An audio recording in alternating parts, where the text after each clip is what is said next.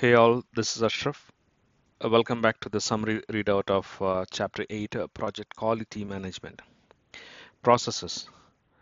Plan quality management. Identifying quality requirements and documenting how to comply with them. Manage quality. Converting the quality management plan into actionable quality activities.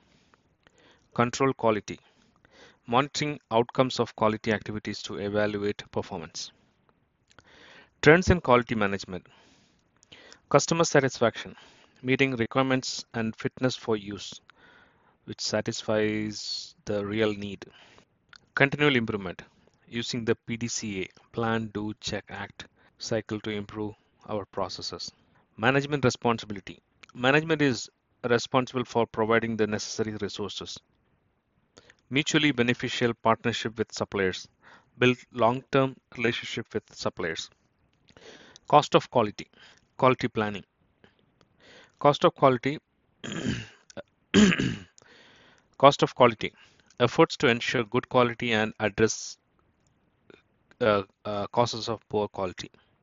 Cost of quality. Efforts to ensure good quality and address cases of poor quality. Cost of conformance. Money spent to avoid failures during the project. Prevention and appraisal. Prevention. Design and build quality products. For example, training equipments and process documents. Appraisal. Assess the quality. Example, inspection and testing. Cost of non-conformance. Money spent to fix the failures. There are two types of failures, internal failure and external failure. Internal failure, errors found by the project team. Example, rework and scrap.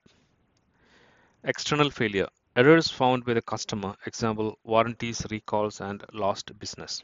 Plan quality management, key outputs. Quality management plan, which describes how an organization quality policies will be implemented. Quality metrics, description of a project or product attributes and how to measure it. A selection of a quality management tools. Data representation. Affinity diagram, a mind mapping technique used to organize causes of defects into categories. Cause and effect diagram helps to organize and display the origins of quality problems. Flow chart, which depicts the sequence of process steps that results in a defect. Logical data model shows how the data flow in a company helps diagnose data quality issues. Histogram, display data about defects in a statistical distribution. Matrix diagram shows the strength of a relationship that exists between variables. Scatter diagrams displays how the amount of defects are related to other variables. Control chart displays the process data over time and against control limits. Data gathering, benchmarking, comparing our organization with others to identify areas of improvement. Check sheets used for counting, that is tallying, when gathering data about quality problems. Statistical sampling, collecting data about a portion of the population for use in the quality analysis. Questionnaires and surveys, used to gather feedback about customer satisfaction. Data analysis, cost of quality, efforts to ensure good quality and address cases of poor quality. Cost benefit analysis, compares the cost of quality against the benefit, example less rework. Root cause analysis, RCA, working to determine the underlying causes of an issue.